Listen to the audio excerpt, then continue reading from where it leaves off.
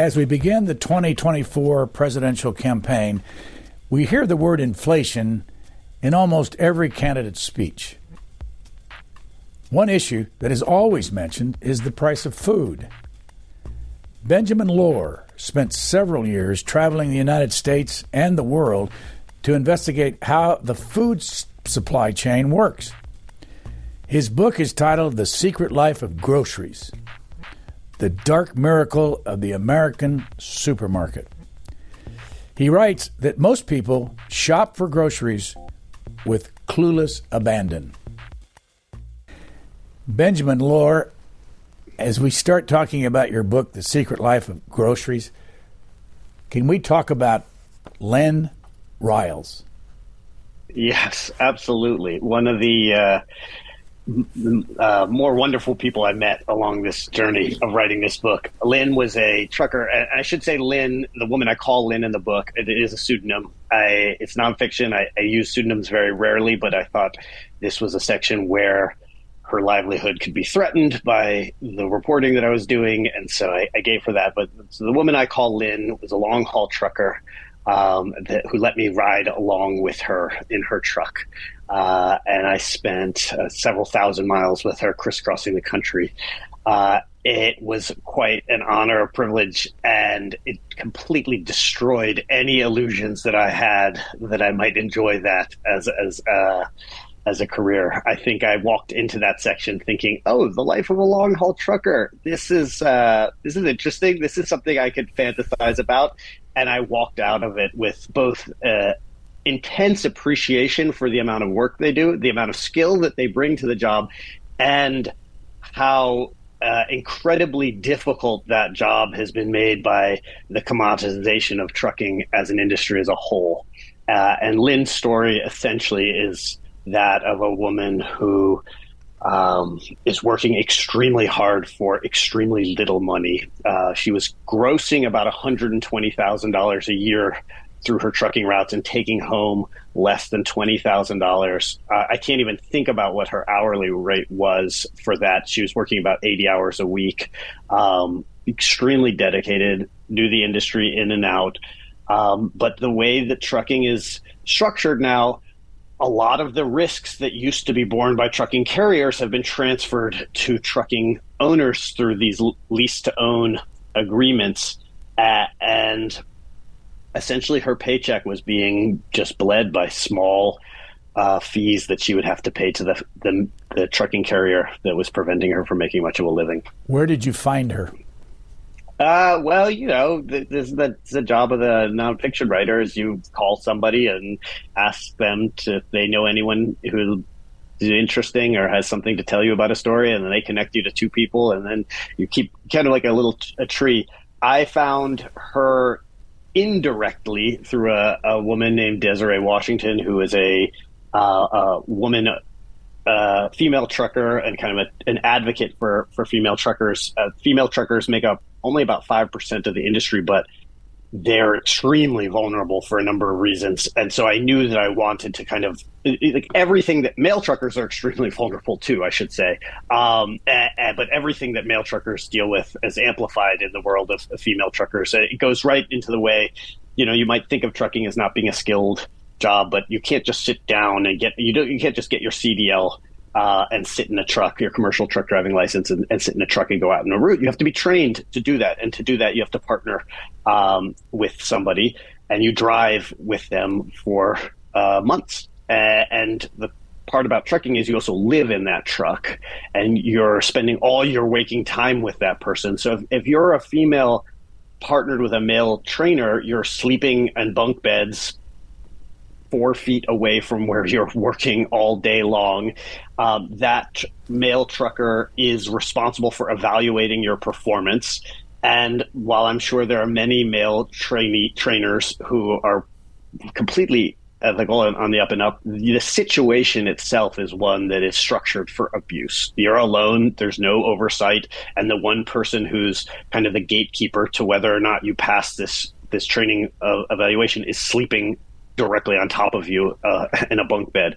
And so it doesn't take much to see all the way that sexual harassment and abuse could slip in there. And every female trucker that I talked to had horrific stories. So I knew that I wanted to zero in on a female trucker. And so I reached out to Desiree, and then kind of played telephone, where you just are connecting yourself through the industry, talking from one person to the next. And then finally I met the woman I called Lynn. Why did you want to experience the trucking part of the grocery story? That's a great question. Well, there's two reasons. I think the grocery story is the story of logistics to a large degree, right? If you look back, Americans used to spend about 40% of our budget on food in the turn of the 19th century to the 20th century. We now spend less than 10%, 8%, right, of our budget on food. Lowest number in the world. A huge reason for that shrink is advances in the supply chain, advances in logistics, and trucking. That last mile problem is the heart of logistics in this, or it's, there's a whole back end to logistics, but a very concrete node in the logistics story. So I really wanted to get a front hand view of that. I also was really interested in getting into all these places like distribution centers and warehousing and manufacturing centers, which are typically off limits to a lot of people in the press. And a trucker was a great back door. So I could hitch a ride with a trucker and then walk around these places pretty much unnoticed, and with no oversight, and not on some like official tour. So that was a side benefit. But really it was, trucking and logistics is the story in grocery as far as I was concerned. And truckers tell a changing story of that logistics in both the positive side and the negative side. The price of food has fallen dramatically because of efficiencies in logistics. And a lot of those efficiencies have been borne on the back of the trucker, who has become kind of a commodified part in this scheme, and very much deemed a replaceable part. So, you're used to thinking about the pieces of the truck, like the tire tread being a replaceable part. The trucker himself or herself is also a replaceable part in the mentality of the truck carriers. Turnover rate in that industry varies from when I was reporting from something like 97 to 113%. So that means that every person in the trucking industry is being replaced on a more than annual basis, which, it's pretty crazy numbers to put that into, What year did you ride in the truck, and from what city to what city? How far did you go, and how many days? That's a good question. So I was in a couple different trucks with the woman I call Lynn. I was in her truck for about a week. She picked, it's hard to intercept a trucker because they're on the move and they can't stop for you because they got to make their money, and downtime is dead time. They're not making any money. So I intercepted her, I think, in South Carolina. And I got off the truck in Milwaukee, but that was not a straight shot. We didn't go from South Carolina to Milwaukee. We kind of crisscrossed all over the place in that week. Hit 4 or 5 distribution centers, dropping off and picking up different loads of. She was driving a reefer truck, which is a refrigerated truck. So that's like where meat, or we were carrying a load of whipped cream for a part of the trip, by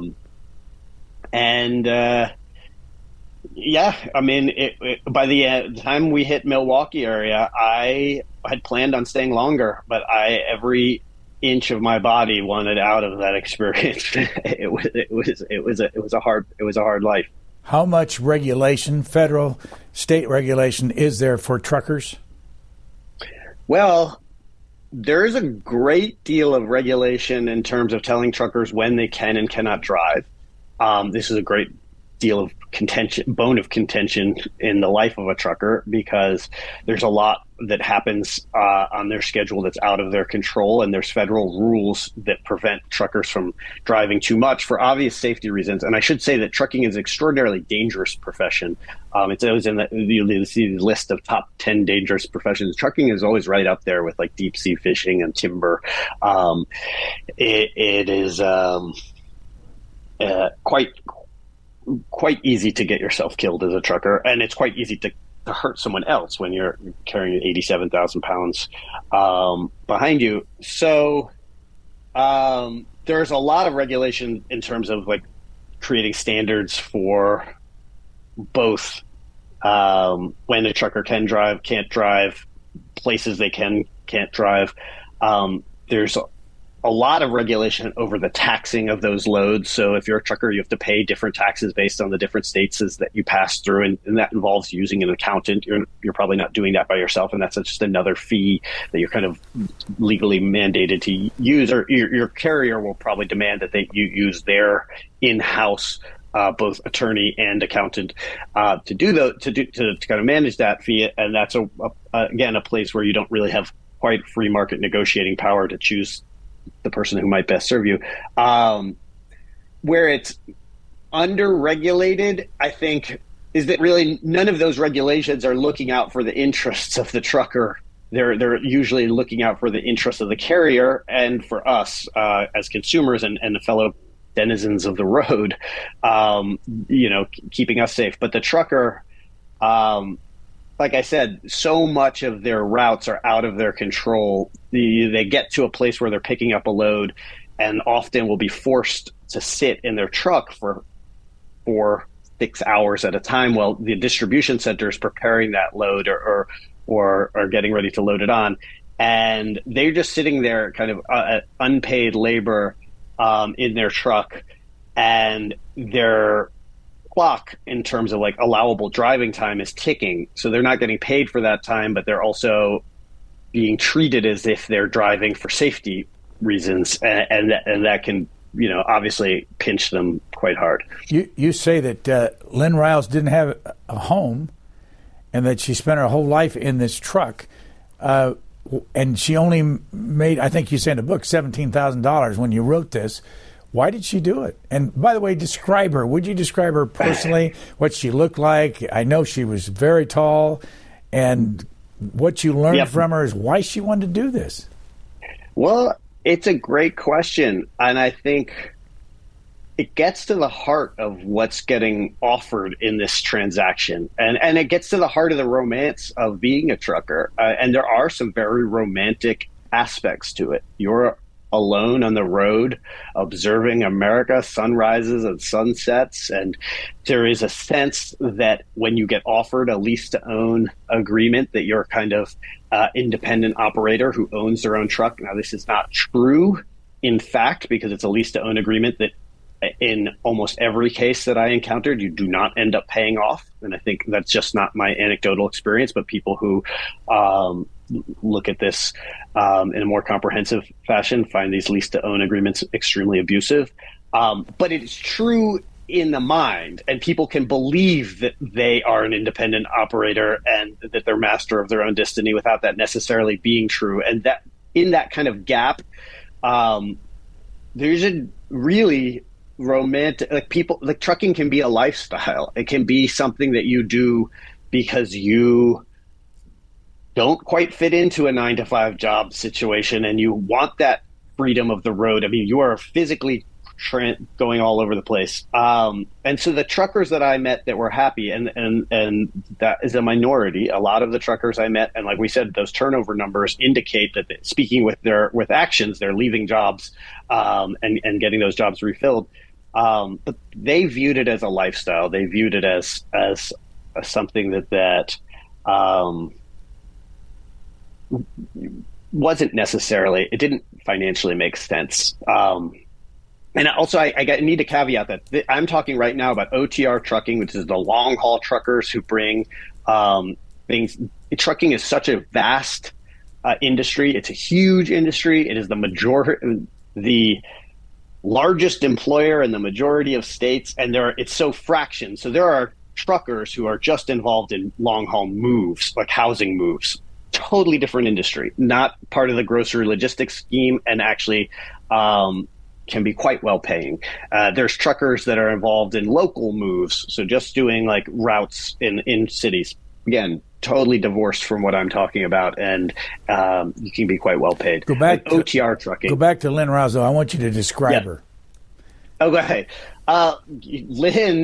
She's a big woman in every sense of the word. She's big stature. She's big bone. She's big voice, big personality.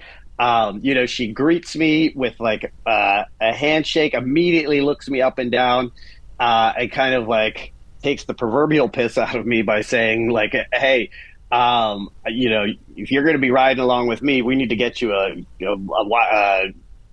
Gatorade bottle to pee in." And just like she's a big talker. I think a lot of that big personality was linked directly to her isolation. It's simultaneously a place where you have very few opportunities to communicate. So when you do, it's, you have this outsized personality over the CB, you have this outside personality at truck stops, and then there's these giant expanses when you're just by yourself alone in the truck. So when I was with her, she was constantly talking to me, just filling up that cab with conversation, because I didn't get the sense that she had that opportunity very often. You say she was 6'2"? Yeah. Yes, she was a big woman. You said that she didn't have a tooth in her mouth and that she had bad dentures. That's true. But that's yes. She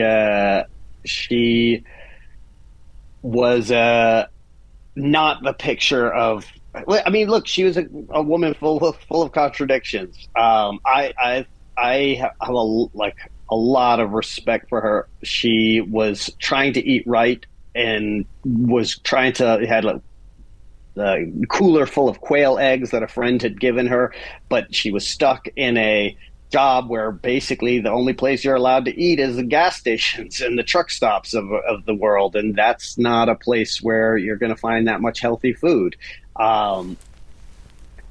So she was living a hard life. But yeah, big 6'2", and I have to say it's something that she was a big, imposing woman that you would not think would be intimidated by anything. She didn't take guff from anyone, but when she would talk about walking around a truck yard at night, she would talk about how she would have to hide her hair under her baseball cap, puff up her chest so she looked like a man from far away, because she didn't feel safe walking through there without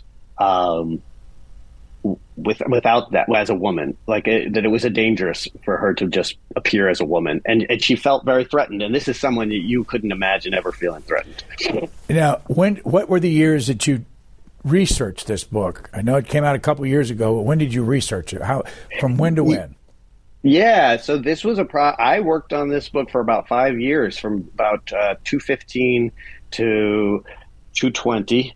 220 is when it came out, so I would put it to bed a little before that. Where do you live? I live in Brooklyn, New York. I was living in San Francisco for part of that time, and then I spent about a good chunk of time, 4 months in Thailand, traveling with Thai fishermen. And each stage of the book, I follow a small entrepreneur, a woman named Julie Boucher, who has a brand called condiment called Slausa, which is fairly delicious, kind of coleslaw alternative. And I was kind of following her journey to getting that product on the shelf. And so, a lot of these stories were stories with long arcs. So what happens to Julie in her journey to get Slausa on the shelf is not something that you could figure out in the course of 3 or 4 months. It was something that really only her success or failure in that industry was a 5-year kind of arc story. So I wasn't with her all the time, but I would check in with her, I'd email with her, and then spend kind of some anchor periods with her where I would get a better sense of what was going on. And I'm happy to say the Slausa is live and well, and now on Wegmans, which she kind of made it through the pandemic, which was quite a difficult bottleneck, and July 4th on your mind. Even though you give us some interesting statistics in the first couple of pages of your book, you say the book is not about statistics, but I do want to go over a couple of these. You say that in any supermarket, On average, there are 32,000 individual products up to the possibility of 120,000 in the big stores. Is there any way to describe that and why those numbers are so large? Yeah. I mean, the supermarket of today is predicated on the just options and the continuous availability of those options. And it's a miracle. I mean, that's why I call it, the subtitle of the book is The Dark Miracle of the American Supermarket. And we just have so many different product options at our fingertips. To answer your specific question, like why so many? It wasn't always the case. If you go back in time to the kind of the general store, this is like mid 19th century, supermarkets had very small SKU amounts. They didn't have SKUs at that point. And it really wasn't until 1930 where they kind of reinvent their business model around a volume game, where a gentleman named Michael Cullen opens what's the first supermarket in Queens, and essentially has this revelation that if he makes the store footprint bigger, he can save money on warehousing. He will locate it off the main street, which allows him to save real estate costs. And he can put more items in the store, which he can then reduce the cost of to sell them at a lower margin, and that will excite customers to buy more. They'll actually be excited by these low prices, and that will fuel him making money on volume rather than making money on a markup of an individual product. And that kind of it doesn't sound like much because it's been so incorporated into retail, but that was an earth-shattering idea at the time. He was a manager of a Kroger chain, and he took that idea to his bosses and said, "Hey, let's start a pilot chain around this idea." And they shot him down. They said, "Absolutely not. That's crazy talk. We want nothing to do with that." He quits. He goes. He opens up his own stores in Queens. And that becomes the DNA that all supermarkets run on. That what we can do is make these stores bigger and bigger, save money on warehousing, save money on retail footprint, create more options, and then take that giant volume and shrink our margins down so that people see lower and lower prices and they stack up more and more goods in their cart. And the bigger the store gets, the more it's an attraction that people are going to want to go to see. And there's a real linear curve from that first supermarket, his first supermarket by our standards, tiny, convenience store size, 9,000 square feet. And then each year, as you march through the years, the stores get bigger and bigger and bigger and bigger because that's the way the model worked in order to make money. Who has the biggest stores in this business? Yeah. They're the superstore models, so the Costco superstores, Walmart superstores, supercenters. Those are the 120,000 SKU stores. They're a little bit out of favor at this point. I think we've reached the limits of those physical size stores. But Walmart Supercenter, and those are probably the biggest. And who's making money off of this? And I know you talk in the book about the margin. Explain what the margin is and what is it, and who's making the big money now? Yeah. Well, so there's various ways you can make money off of a store. For instance, if we're just to break down, the kind of traditional way that I think people think of the grocery store is you buy an item from a manufacturer. There's some costs associated with the manufacturer making it, and then you put it on the shelf in your store, and you slap 10% on top of whatever it is, or 15%, or whatever your margin is going to be, the difference between what you're selling it at and what you bought it from, and voila, you make your money off that difference. So that's one model that you can use. The Michael Cullen model is essentially we shrink that difference. So we're selling things very close to cost, but we're selling a whole lot more of them because, one, food is very different from any other thing that's being sold in stores, and then we need to eat it. And so that there's a continuous demand for it. And we'll actually stimulate demand by shrinking our costs down, and people will buy more. So that's the kind of shift in when I talk about margin from a margin game to a volume game, is just shrinking that margin down so people feel like they're getting a good deal. And when Michael Cullen's first stores, he didn't advertise for them at all. He just took out or advertised in the traditional sense, I should say. He just took out broadsheets of newspaper and listed his prices. And that was it. And they were so different from the prices at a margin-based supermarket that people lost their mind. They drove for hundreds of miles because they couldn't believe that someone was selling food this cheap. I should say there's all sorts of different models now. Like Costco operates on a completely different basis. Costco is a membership-based club store. They're making their money not on the price that you pay for the food items.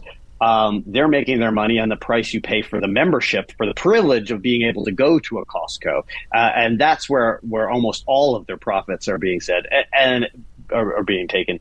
And it allows them to offer like really low, extremely low margin, if to no margin, prices on their goods, and still make quite a bit of money. And then, within that, even there's range of other models. What's the 1.5 average gross margin you're talking about in your book?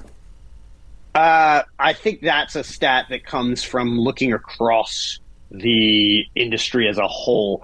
I should say grocery is an extremely opaque industry. And so all of these stats, especially the ones that are aggregate stats, are very confusing. And so when I talk to a lot of people who are quite skeptical of that number. That's maybe an industry-provided number, which would refer to just like you look across all their offerings. This is the margin that they're marking them up, which 1.5%, very low. It's hard to imagine making money. You have to sell a ton of volume to make a decent money on that margin. But again, to go back to that, like Costco has created a membership version. There's different ways of juicing your margins. Most grocery stores of today, although not exclusively, now also have a profit center in the way that they are getting money from manufacturers. So they might be selling a low margin good to a consumer at one point, at a very low margin, like that 1.5% across the floor. But they're also going to their manufacturers and demanding money from them for the right to put it on their shelf. And so they're a big profit center for grocery. And some people will argue that it's the most meaningful profit center for many grocery stores is not the price that consumers are paying, but the price that they're charging manufacturers for the right to get food on their shelf. And this has ripple effects. It just changes the model. So we're dully aware of this. I think it's when Coca-Cola pays for one of those big end caps where they stack the Coke bottles up and then make a big prominent display. You're aware that the store isn't doing that out of the goodness of the heart, and Coca-Cola is probably paying for that placement, or whoever is paying for that display. That's an end cap. So we understand that. Every inch of most grocery stores is for sale, and for quite high numbers. For some places like the frozen food item, where there's a real scarcity of spots because these are freezers, they're high costs to get things in there. It's extremely millions of dollars to get a SKU on a national level. You'll have to pay as a manufacturer to get your product in there. Define the word SKU. Yes, it's a stock keeping unit, and it is the word we would use for like an individual item on a shelf. So you would have a SKU is like you would have a yogurt, vanilla yogurt by Dannon, and then you would also have the small size of that, the medium size. You would have the 2%, the whole fat, the fat free. All of those are separate SKUs. So yogurt as a category exists as a category. Then yogurt as an item, the vanilla yogurt exists as an item, but then the SKU level is really the individuated products on the shelf that you might encounter. I want to ask you, though, about your experience when, even today, when you walk up to the fish part of a grocery store and you look at the counter, you see the fish in there, and also the meat next to it. What was your experience with fish? Sure. So part of the book, I worked at a Whole Foods as a fishmonger, got a job. And I should say I didn't do this because I thought it would give me some like special insight into the world of retail food. I just thought, how could I write a book about groceries and not work the retail floor for a second? I just needed that physical experience. I Part of that, of course, was selling lots of fish and dealing with lots of fish. So I have lots of thoughts when I go to the fish counter. One is that just how magical the human ability is to weigh and estimate the weight of fish without that scale. That was probably the most lasting impression I got, was that customers will come up and ask you for a half pound of salmon, and it is amazing how quickly and intuitively you learn what a half cut of salmon looks like, whether it's from the thick end or the thin end. Like, there's just this human capacity to estimate volume and weight by sight that I found fascinating. You don't screw it up as nearly as often as you'd think. I also, of course, saw the dark side of this, and the book opens with a description of the Whole Foods fish counter at a moment when it hadn't been cleaned regularly. This was, my firsthand experience working at that Whole Foods, that the fish stand made of like packed ice, and the fish on the top of the ice would, over the course of the month, or sometimes month and a half, sometimes 2 months between cleaning, would kind of sift down through that ice and collect at the bottom in this kind of gutter of seaweed. And to me, that is probably very specific to the store I was working at, but it was the most powerful metaphor I could think of for the industry as a whole, which is to say the fish on the top of the ice was pristine, Whole Foods quality, top of the line, smelled fresh, which is to say it didn't have a smell. And then there was this buffer of all these things that was keeping the bottom of that stand from out of sight, out of mind. And when you looked at the bottom of that stand, when you would clean it in that monthly clean, or that 1.5 monthly clean, it was just repugnant. It was just rotten, horrible smelling fish that was just kept out of the consumer's eye. To me, that is the grocery store. There is a consumer experience, and then there's layers of the supply chain that buffer us from the work that people like Lynn Riles are doing in their truck, and people all across manufacturing centers, especially, and it gets worse the farther you get away from America and American labor standards into outsourced labor, are doing. And some of the practices there are just as repugnant as the bottom of that fish stand. You say that the agriculture laws have created a secrecy around people that deal with grocery stores. Why is that? Explain that. Well, yeah, I'm not even sure I would pin it on the agricultural laws precisely. There's two things. One, there has been a lot of healthy criticism of food in our country by the press. And I think the food industry, especially big food, feels pretty gun shy. They feel like there's a level by which people kind of want their cake and eat it too, to take that metaphor literally. They want the products of an efficient agricultural system. They want the prices. They want the efficiency. They want the availability. And they also want a level of quality, a level of environmentalism that isn't compatible with those virtues. That you can't have immediate on-demand rock bottom prices, and like those rock bottom prices got to come from somewhere. And I think the industry feels extremely gun shy from people who've kind of criticizing them on both ends of that spectrum, and so. There's just a wariness to talking about the details of the industry with people from the press, because they tend to believe the only stories that sell are the stories that are going to demonize them.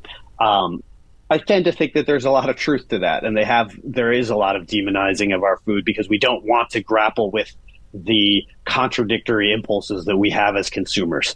And it's easier to blame somebody else for those contradictory impulses rather than sit with them ourselves. So I have a lot of sympathy for the industry there.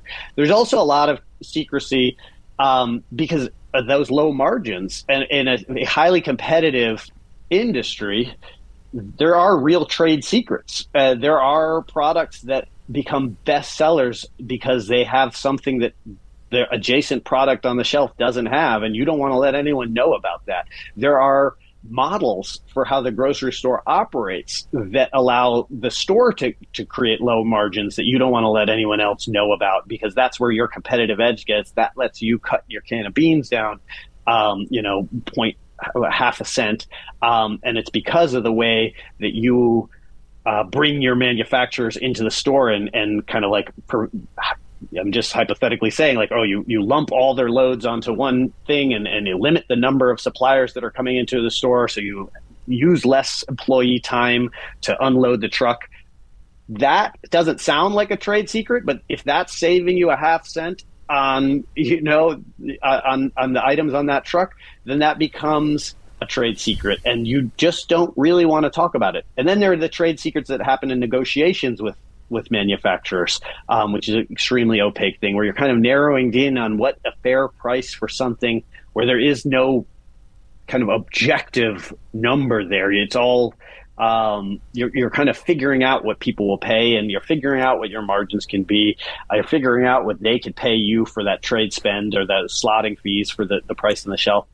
All of that is murky and not super publicly discussed, and it's highly proprietary. So the industry is extremely shy about talking about things, and it was very difficult to get people to open up on the record about this.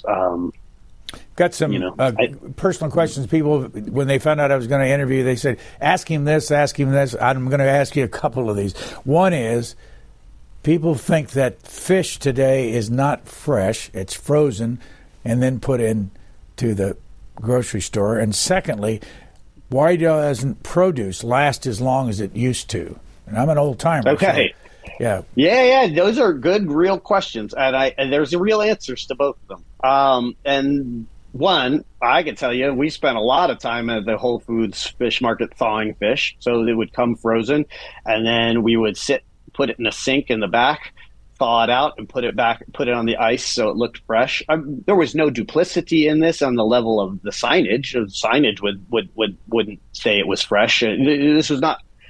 There's no duplicity on the part of Whole Foods, but there was a willingness. The consumer might see this thawed fish, see that it came from a farm, and they might be willing to overlook the fact that it was frozen because it was now thawed out, and maybe pay a higher price for it.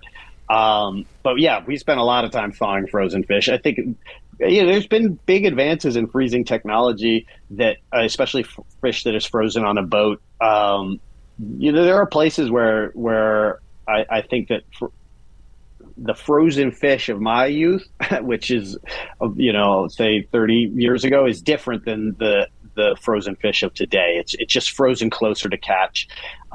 It's it's flash frozen. The materials that preserve it are a little better. That said, fresh fish is obviously preferable. It's just more expensive and harder to handle. What about produce?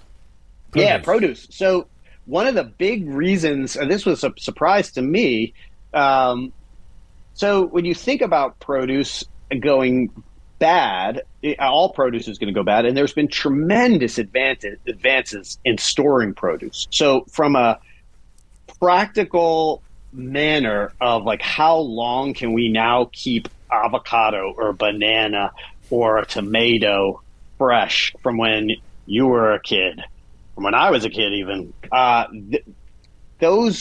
the absolute number has stretched farther and farther out. Like, we have now ways of creating, packaging that has stabilizing gases in it and regulate the ethylene content, which is like how fruit hormone that is involved with ripening. Tremendous advances in this.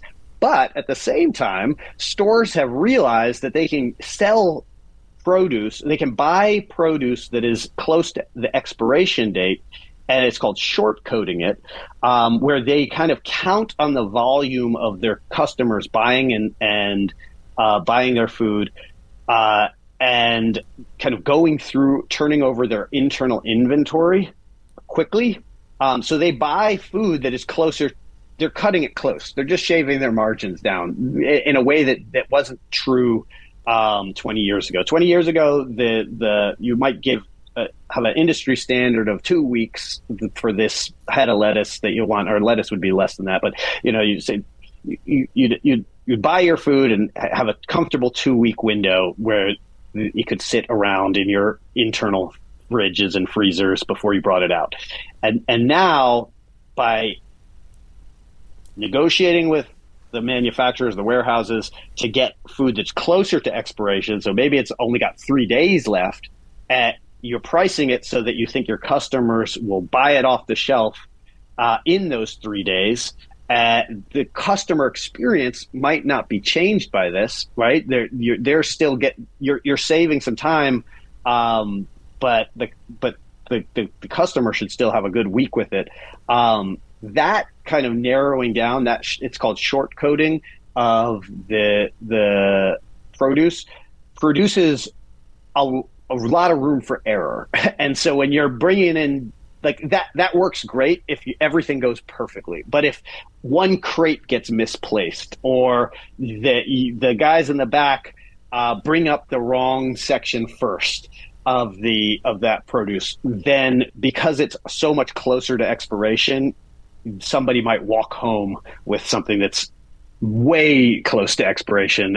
They won't get that week of home life, and so the customer experience will be much spottier when there's mess ups. Which book of yours, the first one? Very long-winded answer. Okay. But which book of yours? You had a book on yoga. Yes. And then this book, which one did the best in sales?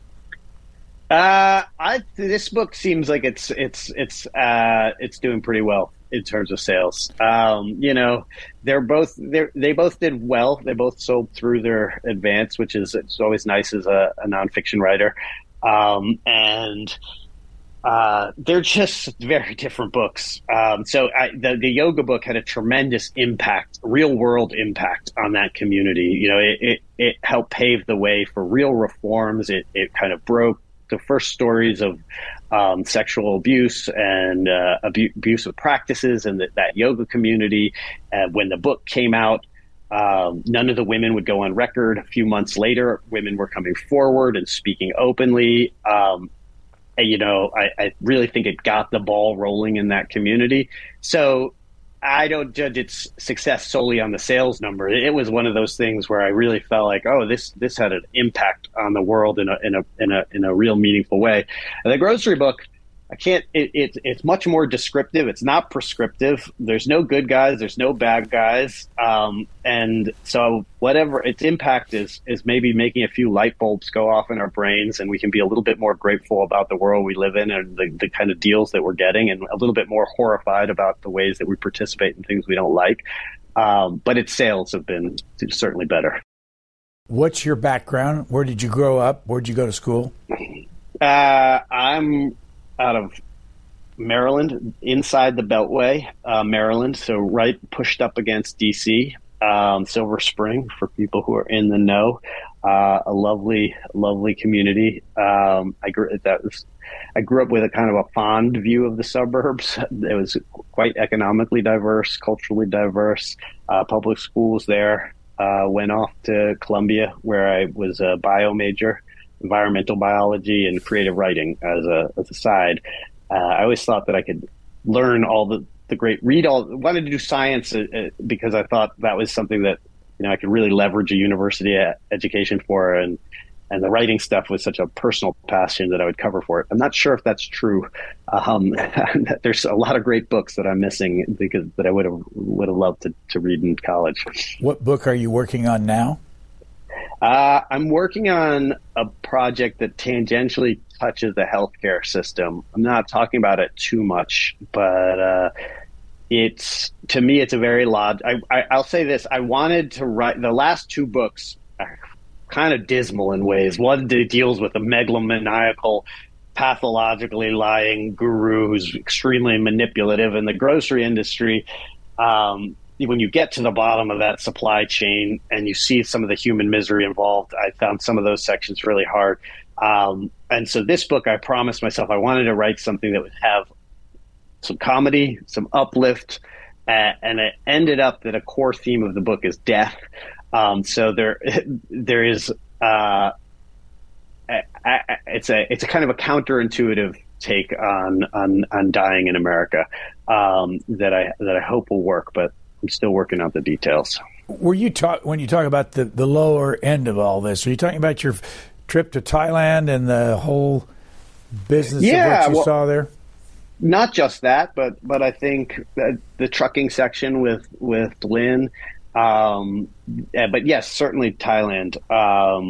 What about shrimp? What about Thai shrimp? What's the story behind all that? Yeah, I mean, I use Thai shrimp as kind of a microcosm for the way bottom of the supply chain and these areas of supply chain where the word supply chain becomes misleading. Like you might picture a supply chain with kind of not a Venn diagram, sorry, a flow chart with little boxes and arrows, and you buy this from this person to this person. You go into Thailand and the Thai seafood supply chain, and what you see is shrimp is sourced from thousands of smallholder farms or farmers. The food, the inputs to those farms are sourced from tens of thousands smallholder boats that are operating.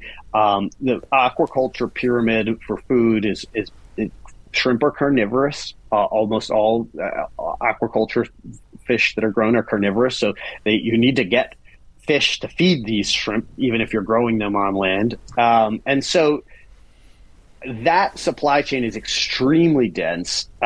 It's extremely distant from the buyers, the Western buyers. Western buyers don't speak the language.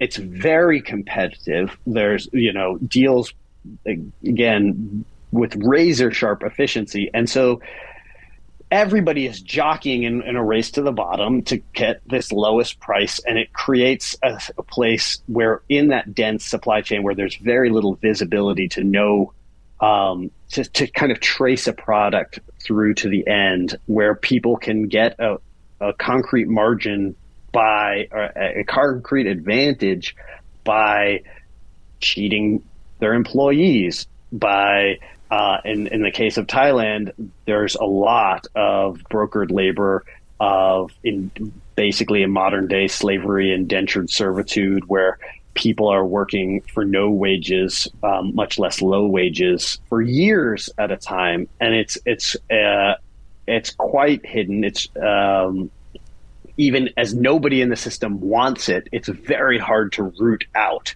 and so kind of exploring the ways that something like that can persist in the year 2023 when there's no one from the executives at these firms to the brokers to the buyers wants it to exist. So it's something so horrible as actual slavery where a man is like imprisoned on a boat, beaten, forced to work. How does that exist within this system when there are many good actors trying to root it out? Was kind of the question I walked into Thailand with. Do we eat Thai shrimp here? Oh, absolutely. When I was writing, I think Thailand was our number 2 supplier. And the one that we were close, China was number 1, but we were the most closely networked with Thailand, had the longest standing relationships with Thailand. The Thai shrimp story has made a big splash in many ways. The industry has walked away from Thai shrimp because of all the negative reporting, of part of which I'm somewhat responsible for. And I think that's kind of the wrong reaction to this. That what Thailand was not unique in a way. And what was unique is that it got uncovered in Thailand. What was unique is that the press got a hold of it, and there's a long backstory. I'll go into a small portion of how it got uncovered in Thailand, a mixture of a billionaire pouring in lots of resources and small NGOs on the ground kind of getting empowered. But those practices are going to follow the industry wherever the industry moves. And so simply by not buying Thai shrimp, you're not avoiding those practices, even though you are avoiding the stigma in the press headings. And it becomes a very difficult thing. And people ask me constantly, oh, do you eat shrimp? Do you eat Thai shrimp? And I do eat Thai shrimp, and I do eat shrimp in general, because I don't think that the reaction of if I was just to say, oh, no, I don't eat Thai shrimp, now I eat Indian shrimp, that's really doing nothing to solve the fundamental issues that the book is probing. It is simply shifting them to a place where it is again out of sight, where again we don't have visibility. And that to me is the wrong, that's a hypocritical answer. We haven't talked much about it, but people ought to know in your book you talk about Aldi's, Trader Joe's, Whole Foods, Costco, on and on. But I have to tell you, I want to go back to Lynn Riles. I just found that, first of all, hard to believe that somebody makes less than $20,000 and keeps at it. But you also described that she lives on six pack of Pepsis all day and smokes 2 packs of cigarettes. By the way, how old is she? That's a good question. I don't want to get her age wrong. She's not elderly. Let's put it that way. She's probably a few years older than I am. I'm 44. But I don't know. So I don't want to. How long has she been doing the truck? How long has she been driving a truck? Oh, there's probably a specific answer in the book, but certainly she's a veteran trucker, 10 years, I would imagine. One of the other things that you talked about was the truck stop. And I remember you saying at one point you looked up and there were 180 cabs sitting in this truck stop. Do you remember where that was? Oh, God. Well, that's not an uncommon, that was probably in Iowa, but that's not an uncommon number. I mean, the trucking industry is like I said, majority employer, largest employer in the majority of states. It's just kind of one of these things that's out of sight, out of mind. One, a lot of it happens at night because so truckers descend on the roads at night when we're not necessarily on the roads. And they don't work 9 to 5 hours, but there's a massive trucking infrastructure in this country. And often there are rest stops that cater to both truckers and cars, but then there are just trucker rest stops that you wouldn't go to if you're just driving your car. And you certainly wouldn't go to the truck lot portion of that. And they have churches, barber shops, gyms, tattoo parlors, where we might have like a Roy Rogers and a gas station kind of food. Like these are places where truckers congregate, TV rooms that kind of look like waiting rooms for the doctor, where truckers could take a load off and sit and watch the news. Do the truckers sleep in their cabs at the truck stop? Oh, yes, almost exclusively. You wouldn't have the money to be able to pay for something else.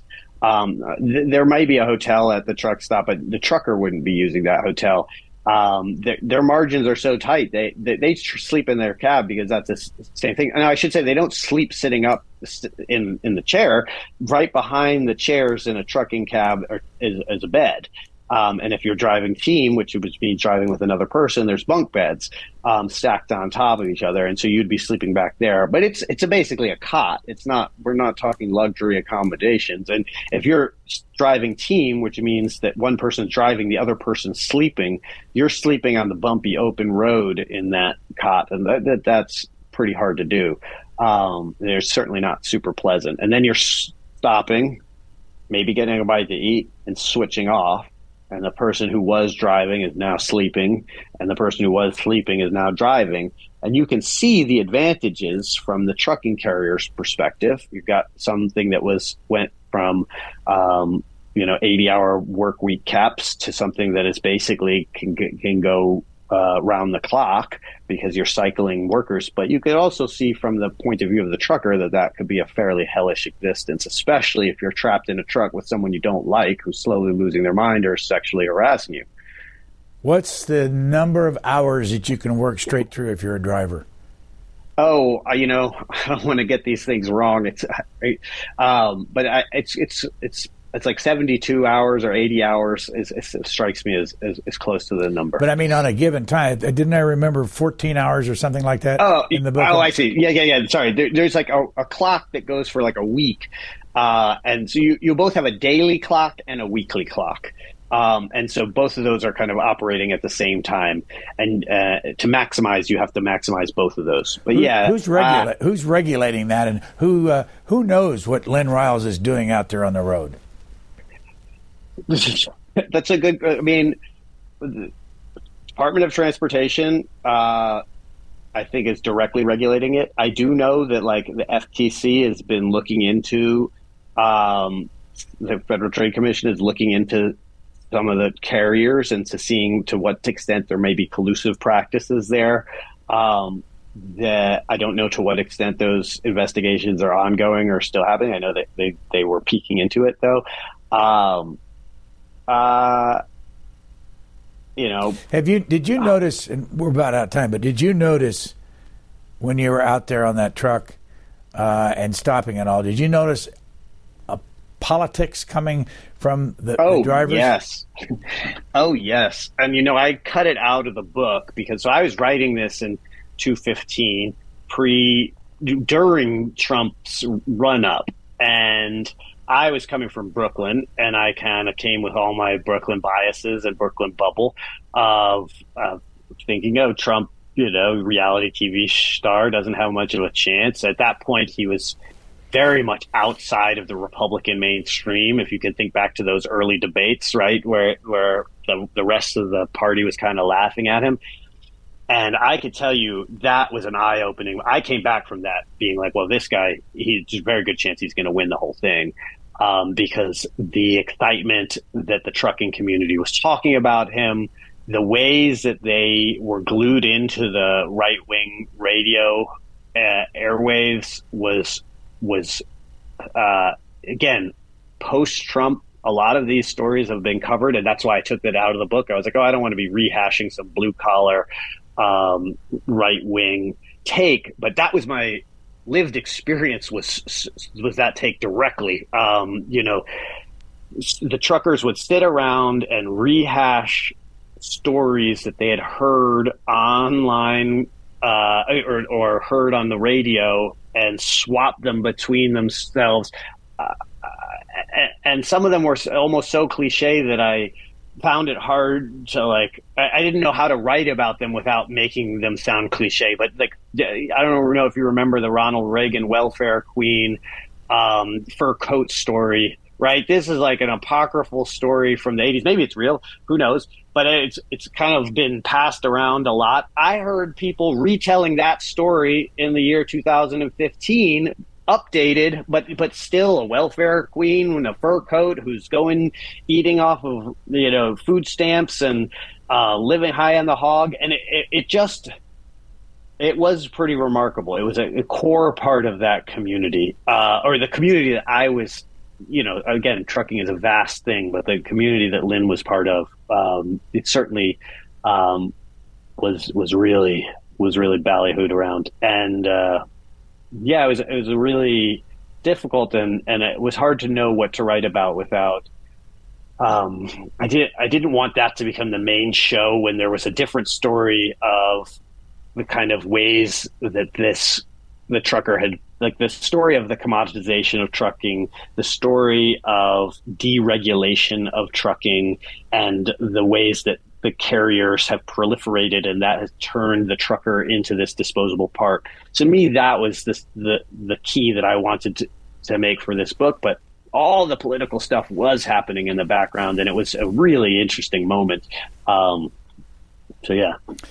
The name of the book is The Secret Life of Groceries. The subtitle is The Dark Miracle of the American Supermarket, and our guest has been Benjamin Lorr. And we thank you very much for your time and your book. Well, thank you so much for having me. I'm really grateful to be on. Thanks for listening to the Book Notes Plus podcast. Please rate and review Book Notes Plus, and don't forget to follow so you never miss an episode. Questions or comments, we would love to hear from you. You can email us at podcasts at c-span.org.